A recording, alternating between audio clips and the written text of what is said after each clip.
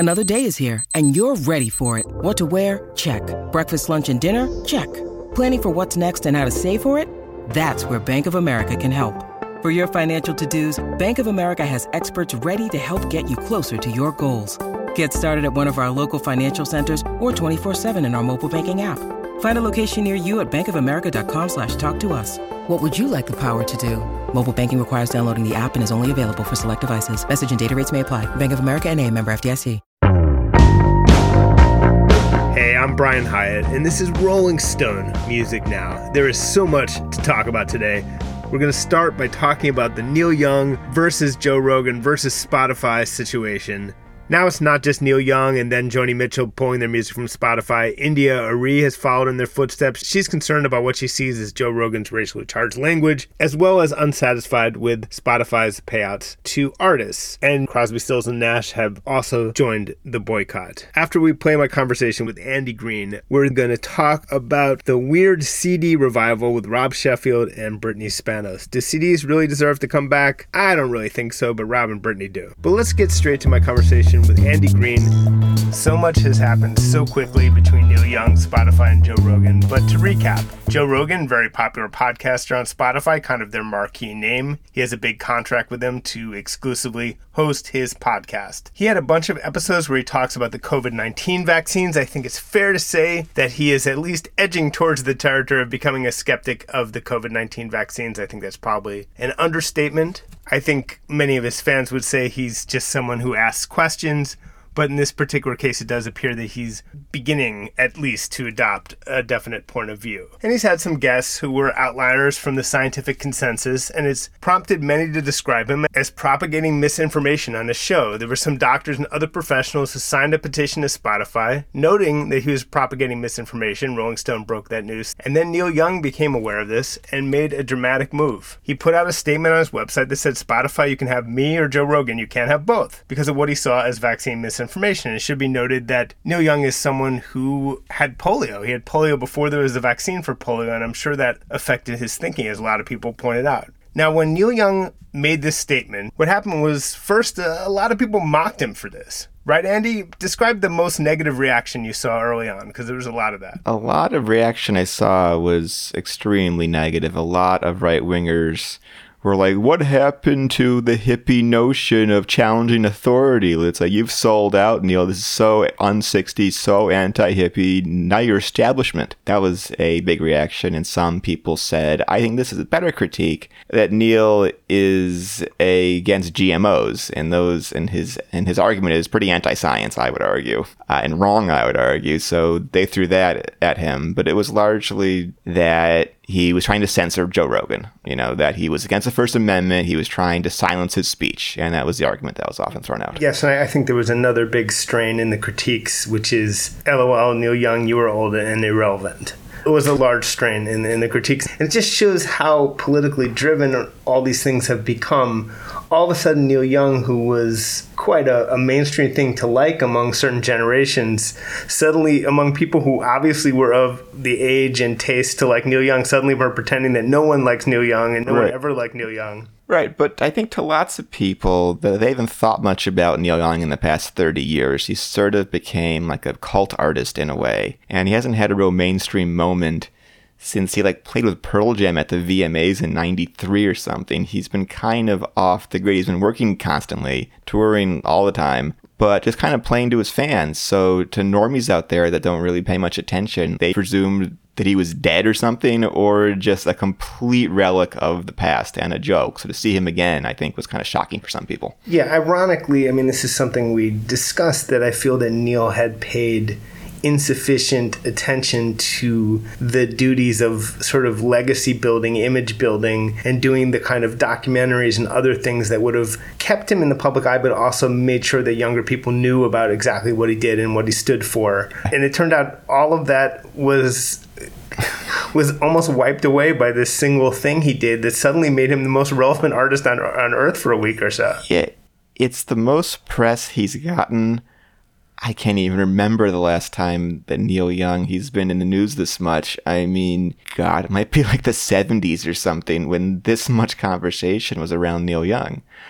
And it's just because he had the audacity and the balls to stand up to Joe Rogan, to stand up to Spotify, to be the first person to say, look, I am out of here if this stuff continues. I think the other thing I saw, and I tweeted about this, was the right wing, and also people who are vaccine skeptics and also Joe Rogan fans. I won't pigeonhole it just as right wing people, but there was this thing of like, you foolish old man, how dare you even imagine that they would choose you over Joe Rogan? And to me, that was a fundamental misunderstanding of when someone takes a stand based on principle and never, of course, even Neil, as you know, however in touch or out of touch with reality he may be, I'm sure he never for 1 second expected Spotify to literally be like, oh, Mr. Young, of course we choose you. We're banishing our biggest star, Joe Rogan. No, it was a principled stand. And the fact that people who literally didn't seem to understand the concept was incredible. Yeah, I think Neil was hoping to start a movement. He didn't think that he alone was going to get Rogan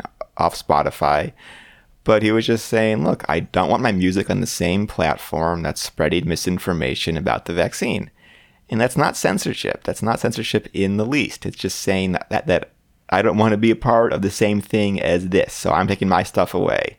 And if that's a violation of the First Amendment, I don't know what is. I mean, that's just crazy. But what happened was, it was unclear at first if it would lead to anything. Then Joni Mitchell, whose name carries a different clout than people might understand, joined the crusade. His old friend Joni Mitchell, Joni, fellow Canadian, she stopped by the Tonight's the Night session and jammed with Crazy Horse. She's a long-standing pal. Joni joined the cause, and Joni is someone who carries weight with young people. It's a different kind of thing, honestly. Yeah, it was a real get, because Joni has a sort of coolness that Neil has lacked for a long time, and her statement was pretty powerful. And then David Crosby tweeted, he was like, look, I wish I had the power to take my stuff off of Spotify. I sold my publishing. It's out of my hands. And I think a lot of his peers of Neil are in the same position, that if they wanted to do this, they couldn't do it. And even Neil, who sold half of the rights to his publishing, he had to get permission from the people who bought his publishing and from the label. And that's pretty tough. He pulled it off because he's Neil and he won't take no for an answer. But I think lots of other people who may want to do this are realizing that they can't do it. And, you know, we should mention Nils Lofgren. May not carry commercial clout, but it was, I thought, really sweet and admirable that he jumped on board and said he was doing it in solidarity with Neil. I was kind of touched by that. But then what happened, despite all the kind of mockery of these quote-unquote old, quote-unquote irrelevant artists, that was all it took for Spotify to announce that they're actually putting basically markers on the controversial episodes. They're introducing them by explaining that they're outside of the scientific consensus. And Joe Rogan himself, in a mildly bizarre Instagram video, basically said he was fine with it and basically kind of a little bit seemed to backtrack. He was suddenly emphasizing again that he's just asking questions. He was saying that he needs to do more with getting people who are less controversial right after the people who are very controversial. It seemed to me like there was a little bit of blinking on the part of both Spotify and Joe Rogan, which is pretty interesting considering that from two artists over 70 years old, much derided for these stances, it seems like they effected some change here. It was smart of Rogan to seem contrite, to not apologize, but to admit maybe he could have handled things a bit differently. And it shows that Neil, he really brought about a change. And I think perhaps Rogan in the future, before bringing on some quack doctor to say crazy shit, is going to think twice. He's going to think to himself, is it worth it to rile everybody up to give a platform to this person? And he might stop himself. And that's an accomplishment. And he praised Neil Young. He said that he was a big fan of Neil's, that he worked security at a show he played at the Great Woods Amphitheater in 1986. He said that he liked Joni Mitchell, and he loves her song Chucky's in Love. But he was thinking, of course, about Ricky Lee Jones. So he was a bit off there. But it is funny that for all the Rogan fans who are saying that, like, no one's heard of Neil Young, no one likes Neil Young, and then for Rogan himself to be like, I've always loved Neil Young, it's just an interesting kind of reality check there. When you need mealtime inspiration, it's worth shopping Kroger, where you'll find over 30,000 mouth-watering choices that excite your inner foodie. And no matter what tasty choice you make, you'll enjoy our everyday low prices, plus extra ways to save, like digital coupons worth over $600 each week. You can also save up to $1 off per gallon at the pump with fuel points. More savings and more inspiring flavors make shopping Kroger worth it every time. Kroger, fresh for everyone. Fuel restrictions apply. Your brain needs support, and new Ollie Brainy Chews are a delightful way to take care of your cognitive health. Made with scientifically backed ingredients like Thai ginger, L-theanine, and caffeine, Brainy Chews support healthy brain function and help you find your focus, stay chill, or get energized. Be kind to your mind and get these nootropic chews at ollie.com. That's OLLY.com. These statements have not been evaluated by the Food and Drug Administration. This product is not intended to diagnose, treat, cure, or prevent any disease. And of course, as you know well, since you once interviewed him about this, a major Neil Young fan is Donald Trump himself. A huge fan. Yeah, it's a really weird thing, but I saw Neil a ton in concert in the city in the past 20 years, and in the mid-aughts, I saw Trump there 3 different times. I'd go to the show, and about 5 minutes before showtime, I'd see Trump walk down the aisle and sit in the front row. I sort of couldn't believe it. So I called him up at Trump Tower back in 2008, and we talked about it. And so it's sort of weird that these people love Neil Young. Trump and Neil Young both vocally pro-vaccine. They have so much in common. But yes. It's definitely been interesting to watch. I think, if anything, that Spotify moved because there were trending topics about quitting Spotify. That's not what you want if you're a big company. And on top of that, it was starting to raise people's concerns about artist payouts and that kind of thing. It suddenly people's eyes were on them, and I don't think that that's what you want if you're them. No, it was a much brighter spotlight than they've had in a long time on the less than great aspects of their business model, and it happened to coincide. It was the same month or the same week, really, that the stock market was dipping down for most everybody. Right. So their stock was going way down too. But let's be clear. That was, of course, really badly misreported by a lot of the press. No, it was just happened to be a bad week for the entire market. The entire stock market and so was crashing. And people were like, Spotify crashes in wake of Neil Young comments. Like, talk about that's the ultimate. I would teach that in journalism school as a thing about causation and causality. Like, despite all of that, I'm sure Spotify was having a rough week. Yes. And they had a lot of incentive to just try and put out this fire, try and give artists a reason to not follow Neil. Because, it's often been said that they can withstand Neil if they lost Adele or something. If a huge artist quit, it might start a snowball effect. I doubt it. There's so much money at stake, and the labels are invested in Spotify. But I think they wanted this to just stop. I think there's something heartening about just seeing that. Joni Mitchell, Neil Young. I mean, obviously Neil is hardly a stereotypical hippie. He's that weird guy who's sort of a hippie and a hippie puncher. When it comes to Crosby, Stills, and Nash, he has a weird relationship to that whole thing. But let's face it, he is an old hippie. And Joni Mitchell, and to see that sort of, that boomer hippie idealism actually yield something positive here in 2022, I find a bit of a heartwarming narrative. Yeah, because their story started together in 1965. It's been woven in this weird fabric for all of these decades, and this is sort of a great last chapter that they worked together in their old age to kind of take down Spotify in a weird way. They didn't take it down, but they caused some real change. Download and subscribe to us on Spotify. Yeah, no. I use Spotify still, I'm just saying that they brought about real change. And I don't think anybody thought that the two of them that were working together, that they could make this much news and cause this much of a wave. And that would be hard to imagine that if you told me that like 10 days ago, but it happened. Right. And without one young artist coming aboard, it didn't matter. The last gasp of boomer political power turns out to be this. This is the last chapter in that history book. And look, for Neil, listen, Neil has taken some bizarre stances over the years.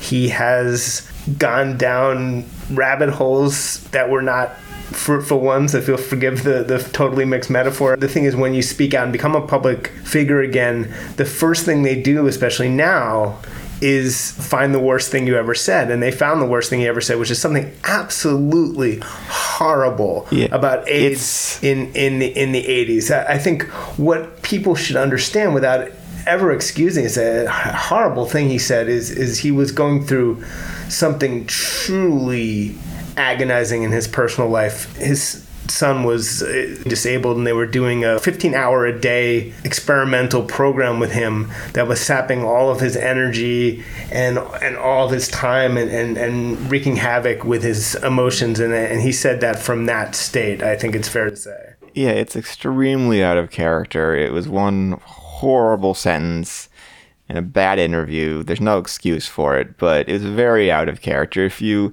want a real view of his politics in the 80s, you should listen to Rocking in the Free World, where he takes on George H.W. Bush and the Republicans with real venom. And I think that's more consistent with him. Absolutely. And I always thought that his doing the title track for the movie Philadelphia was an unspoken apology for all that. And he donated all the money from that to AIDS charities. And I think, in fact, I don't think it's not much of a stretch to realize that that's exactly...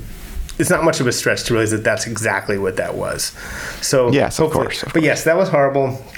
It also is, I think, fair, as you mentioned, for people to point to he did an album called The Monsanto Years, right? It's a good record musically. I like a lot of those songs, but he has this belief that GMOs are poisoning us, and there's no scientific basis to this whatsoever.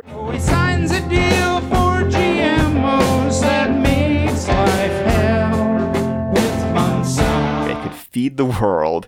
It could change the world for the good. It could end hunger at some point, and he's just stubborn and wrong about this.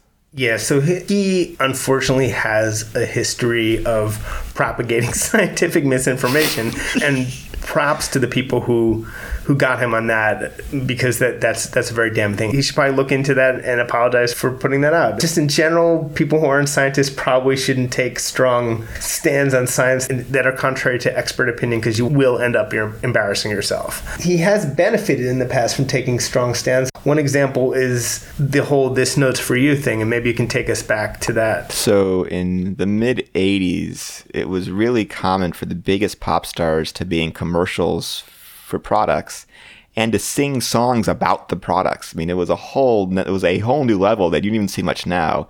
It would be Madonna, it would be Eric Clapton, it would be David Bowie, it would be Tina Turner, it would be Michael Jackson, and they'd be singing about Pepsi or something. It was kind of crazy. And then in 1988, there's a song and video by Neil Young. It's called "This Note's for You," where he just skewers them. Ain't singing for Pepsi. Ain't singing for Coke.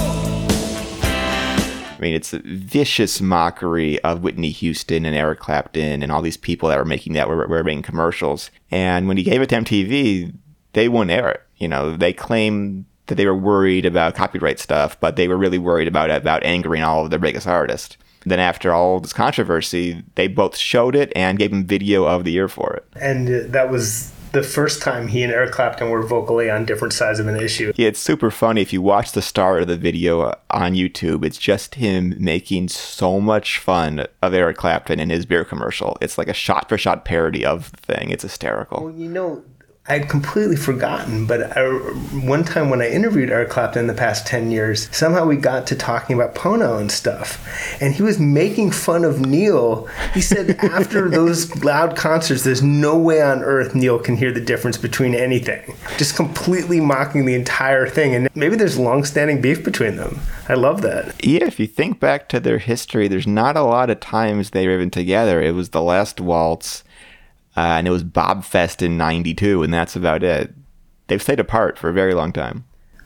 I think it'd be worth, very briefly, I think there's people who are young and are hearing about Neil Young for the first time through this, and I think he comes off as pretty cool, and I think maybe they would want to get into him. Maybe they'd want to check out his music. Let's, in a couple minutes, it's an interesting question. Where would one start with Neil Young? I mean, Harvest is the default answer. Yeah, I think Harvest is the gateway drug for a lot of people. It's been 50 years exactly. I think there's something about putting that on, hearing those songs the first time. It's very accessible. It's very warm. I would say epitomizes, if you want to know what analog warmth is in sort of a recording and weirdly across just even the songwriting, just like warm acoustic music, like that is an exact example. It's sort of, and this actually explains why he's fought so hard to get high fidelity, because what he wants is to be able to have that kind of warmth on the record. Did I see you down in a young girl's town? If you start with that, then I'd maybe do Rust Never Sleeps, because that's the other side of him. That's sort of the godfather of grunge Neil. Hey, hey,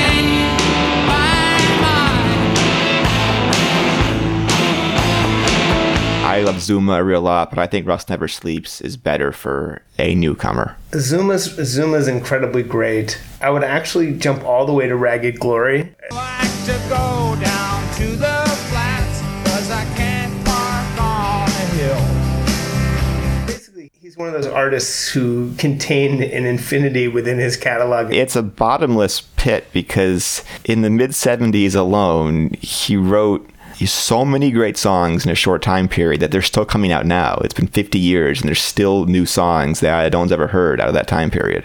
And I guess so it's like him and Dylan are just an endless well of songs. And I guess I just wanted to get across why this current move really was in character for Neil. This is a guy who, when the world wanted him to veer right, he veered left every time, and this is why he isn't seen the way that Crosby, Stills, and Nash, who of course he played with, adding the Y to them. This is why he isn't seen the way that they are. He was the one guy from the 60s who survived to the punk era and was still seen as cool. He's the one guy who became the quote-unquote godfather of grunge and was on MTV playing with Pearl Jam. It's because of this contrariness in him, which could be very frustrating to deal with as someone who dealt with him. But as soon as he establishes a sound, he just drops it, because the song Heart of Gold was like the biggest single of 1972. It was an enormous hit. And his follow-up was a live album that sounded nothing like it.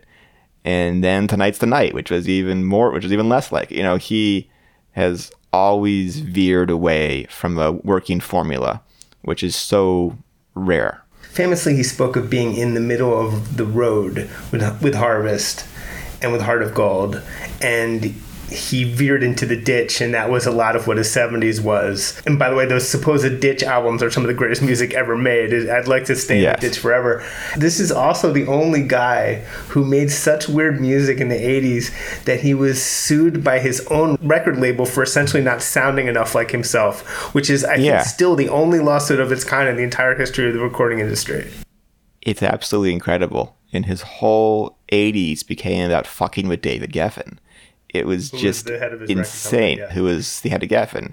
He makes Trans, which is almost like a Kraftwerk album at times, with a vocoder where you can even hear his vocals.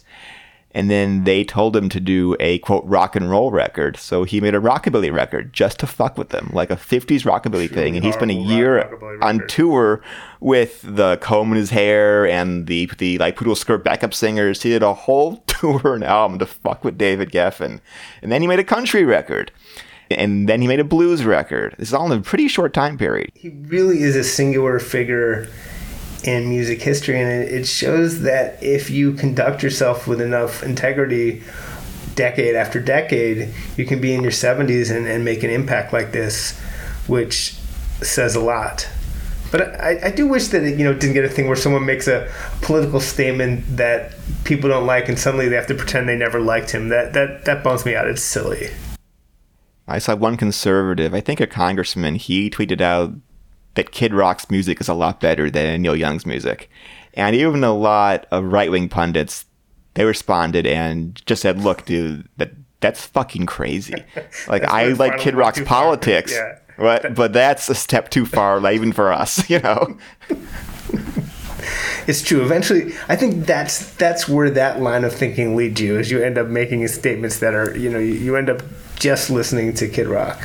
But Neil Young, this is a nice capper to his legacy. I'm sure he must be wondering why this has gotten roughly 400,000 times the attention that any of his albums have gotten in the last decade. It's sort of a bummer as a super hardcore fan to see this the thing that they care about when he goes on tour and plays like the best concerts I've ever seen in my life.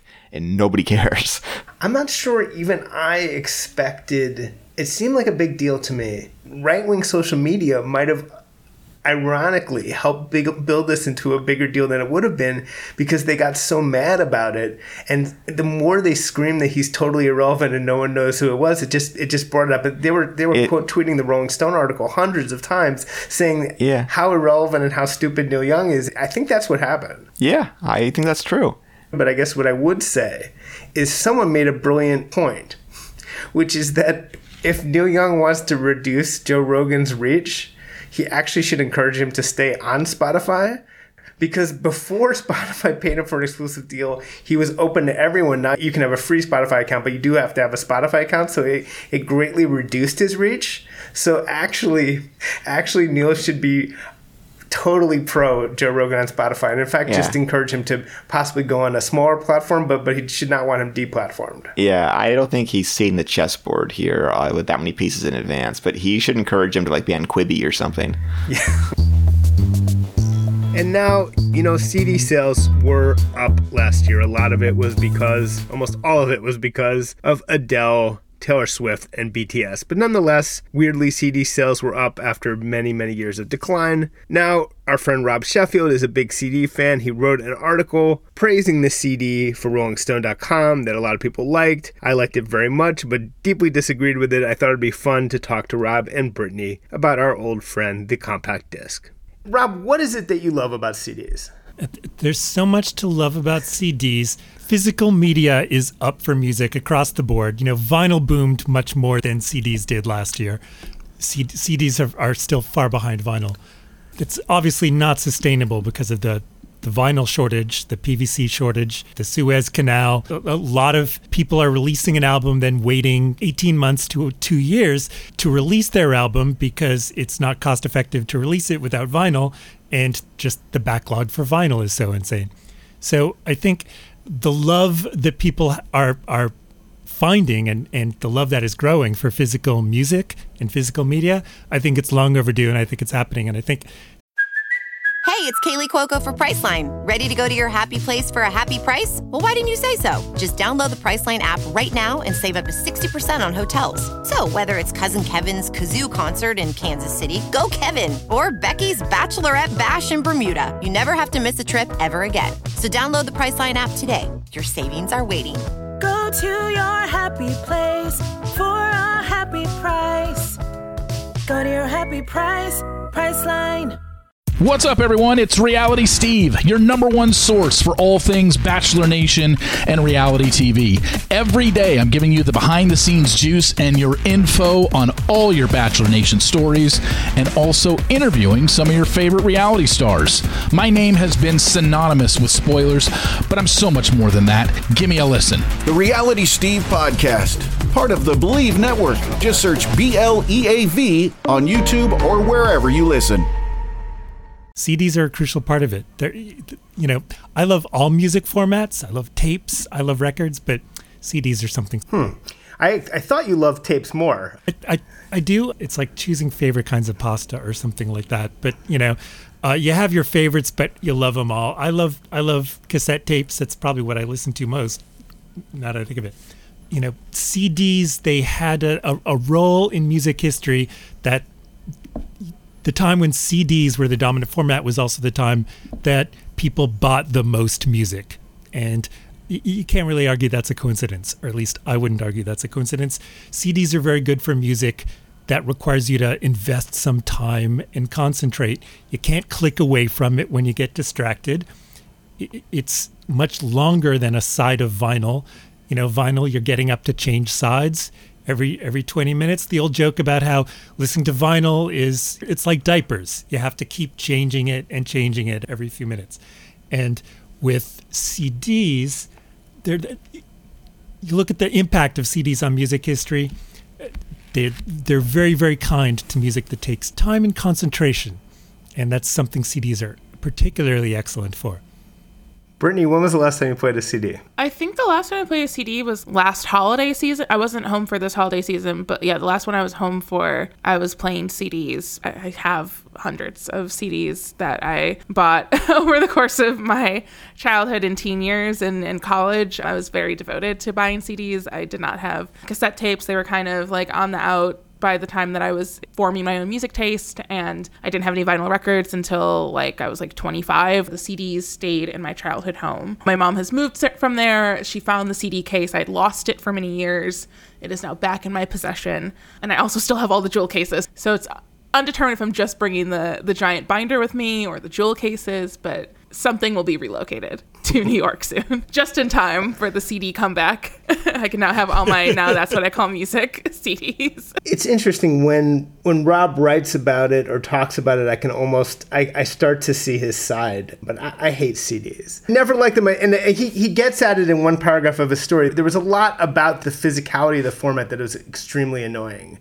I found personally that they scratched really easily. I know that some people, that never was a problem for them. I found that, and when it scratched, it didn't scratch like vinyl where, you know, there was a scratch, but you maybe could clean it or maybe it would just skip in one place. It would ruin the CD. And that happened pretty frequently. I hated the little notch that you put the CD in when it was a plastic jewel box, and that little notchy thing that you attach the CD to. I would find those things broke all the time. I hated that too. Perhaps I did not treat them with the care and respect they deserved, but that was a thing that drove me insane. I hated that portable CD player skipped so much, even if the CD wasn't scratched. I certainly listened to a ton of music on CD like everyone else who was alive, but I just never warmed to the format. And then the other thing I would say is that CDs aren't really a format, right? They're actually just a shell for a file that you can access in different ways. You can, when you stream music in CD quality as you can do on Apple Music and on Tidal,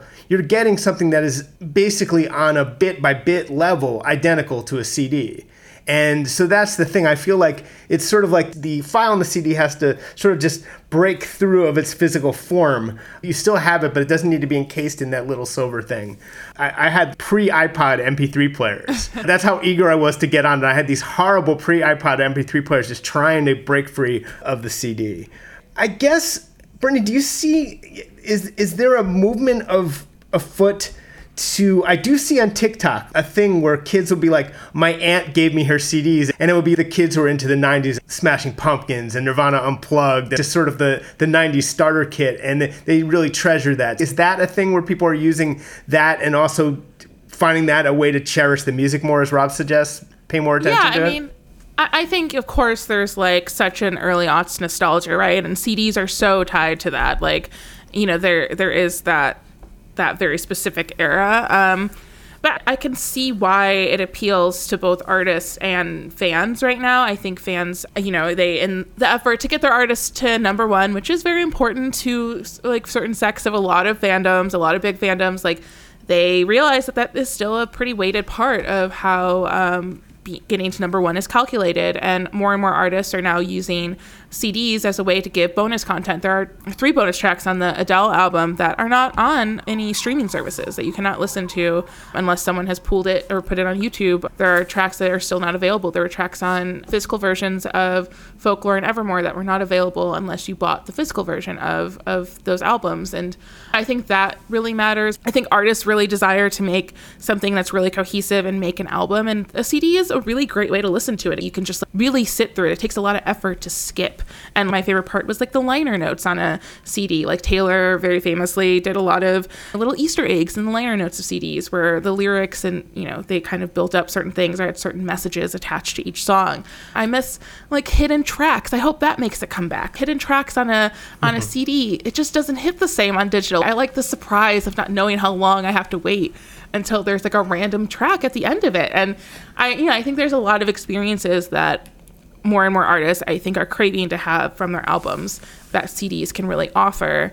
And I can see that becoming a very appealing way of you know, inviting listeners in. And again, like you said, like it is meant to be digital. You can easily transfer that to your computer. That in-between era of getting CDs and ripping them is something we don't think about as much anymore. Like just that awkward stepping stone era. And it is true, as Rob pointed out, early on, MP3s sounded terrible.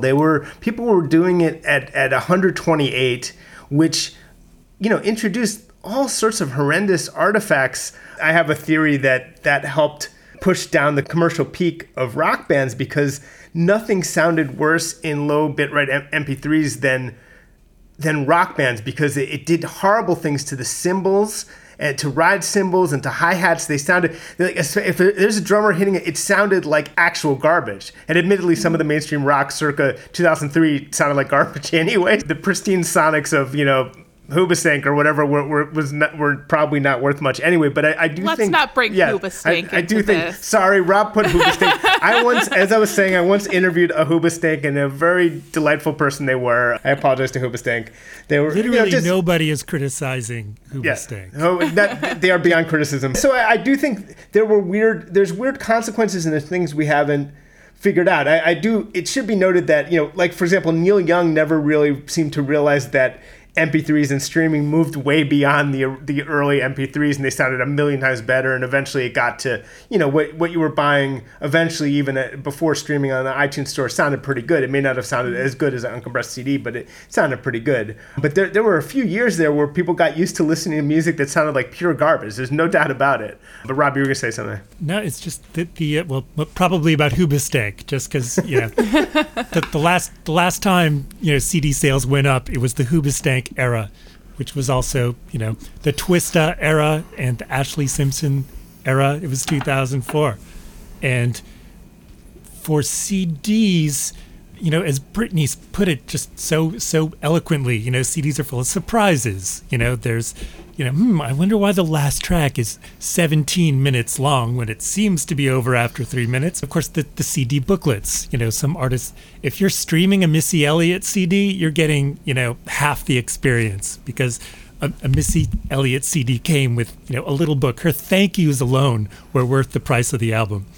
And just in general, physical media. I mean, even when you're streaming, you're listening, it's still physical media. You're listening on an object, whether it's a phone or a laptop. There's a cumbersomeness in every kind of object that you use to listen to music. And CDs have an efficiency that I admire. They have an off-the-grid quality that I really like. I like that I'm not being tracked or counted or measured or gauged. I like that I'm not being researched. I like that I'm not interacting with any algorithm at all. It's just me and my Scritti Politti CD, and I'm playing, my favorite Scritti Politti songs over and over. That's between me and Scritti Politti and the Discman. Discmen tell no tales.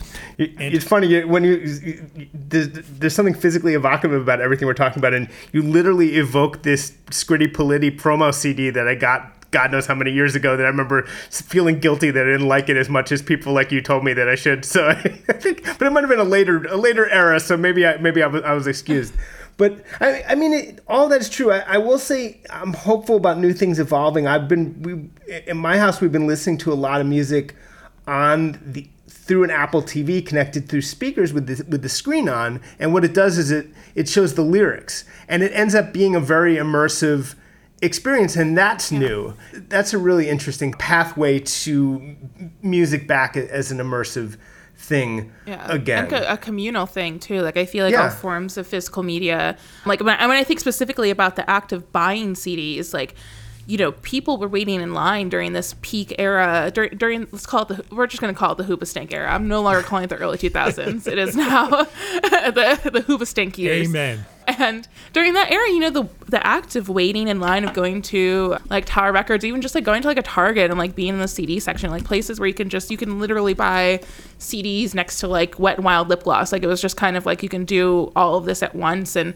I mean, I remember just like the absolute fervor of trying to buy No Strings Attached the week that it came out. Like it was such a big deal to get it that very first week and to have it and to own it and to like literally be able to bring it to school the next day, and talk with your classmates about it, and mix CDs, the physicality of that like I think there's such a process of decorating you can decorate a blank CD and you can like put markers on it and like make it beautiful and make it look the way you want to for whoever you're giving it to. It's kind of nice to be like, we're exchanging CDs. I'm physically giving you this CD And of course, that's why vinyl, which is the missing part of this, I think that's why vinyl has become such a big deal for people. I wanted to bring it back to the NSYNC No Strings Attached thing, because that was the peak of the CD era. That was peak CD. That was they sold 2.4 million in 1 week, which is the most CDs. I mean, that is the pinnacle of CD-dom. And I was at an in-store. I'm looking at an MTV News article I wrote on March 21st, 2000, when NSYNC did an in-store appearance at the Virgin Megastore across the street from the MTV studios. And there were just fans lined up outside on barricades, screaming for each member, screaming a lot more for Justin than the other members, a lot less for Lance, apparently. And I do miss that. I miss the in-stores. I miss, at the time I also saw like Eminem do a similar in-store like that same year. And also just that feeling when you walked into a Virgin Megastore surrounded by the physical manifestations of, I mean, you can go to a record store, but it was like these places were huge with billions of CDs everywhere. Just the lifeblood of a thriving physical media industry. And, you know, of course, Napster already existed at that point, at that NSYNC moment, and it was kind of looming over it, and it was like a building tidal wave that splashed over it. Waiting in line for a CD at midnight, I mean, that's just like that was such a fun thing to do. Like, that was like that was just such a great, joyful experience. Just also, like, the cheesy ploys developed to actually sell you these particular physical objects. Remember the Katy Perry album that you could buy with a pizza? If you ordered a pizza from a certain nationwide pizza chain and you just added a few extra bucks, they would deliver the Katy Perry CD with your pizza. Like, stuff like that. I love stuff like that, you know? And people are still ordering pizzas, you know? Like, who wouldn't throw in an extra couple bucks to get, you know, a CD with your pizza to listen to? And that's our show for today. Rolling Stone Music Now will be back next week. We're always on Sirius XM's Volume Channel 106, but we are a podcast. Download us as a podcast. Subscribe to us as a podcast wherever you get your podcasts. Yes, that includes Spotify and Apple Podcasts and many other places. And do leave us a nice review on Apple Podcasts if you can. That's always appreciated. But as always, thanks for listening, and we will see you next week.